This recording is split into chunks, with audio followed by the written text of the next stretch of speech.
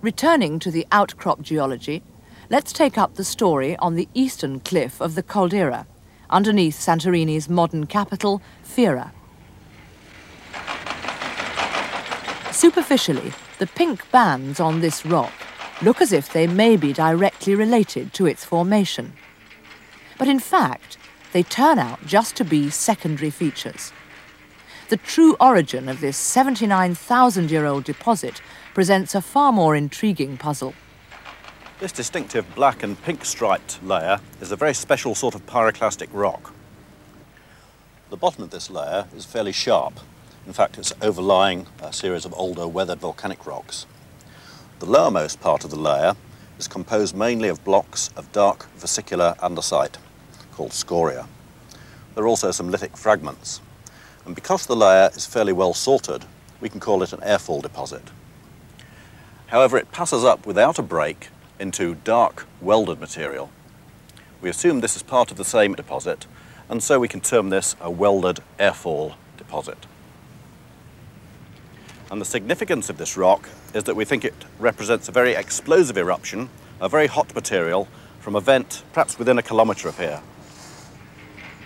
Further up the succession, the dark crags are rhyolite lavas, which erupted 18,000 years ago. On the face of it, the volcano was getting more silica-rich as we approach the present day. The interior of these thick flows are exposed because they were cut through by the formation of the caldera.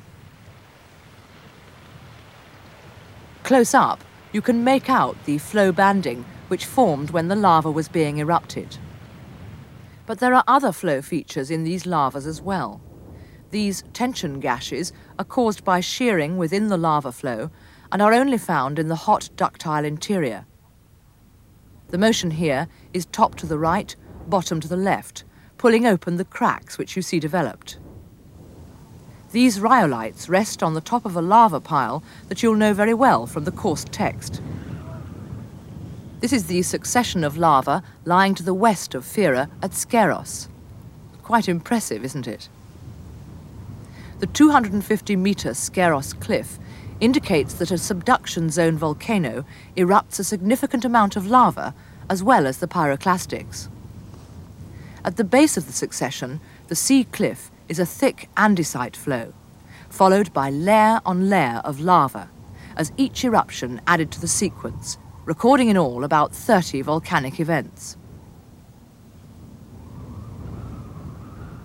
Looking with the sun, we can see the margins of each flow picked out by red layers.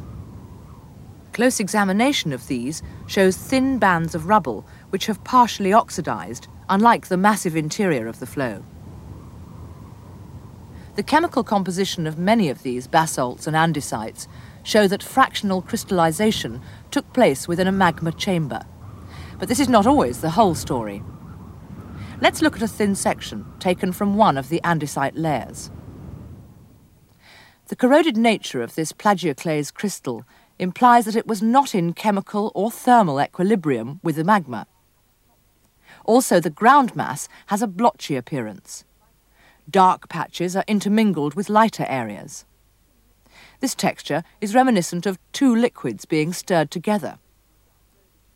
Taken with the evidence from the corroded plagioclase crystal, this sample is interpreted to come from a mixed magma formed by hybridization of a basalt with an andesite within the magma chamber.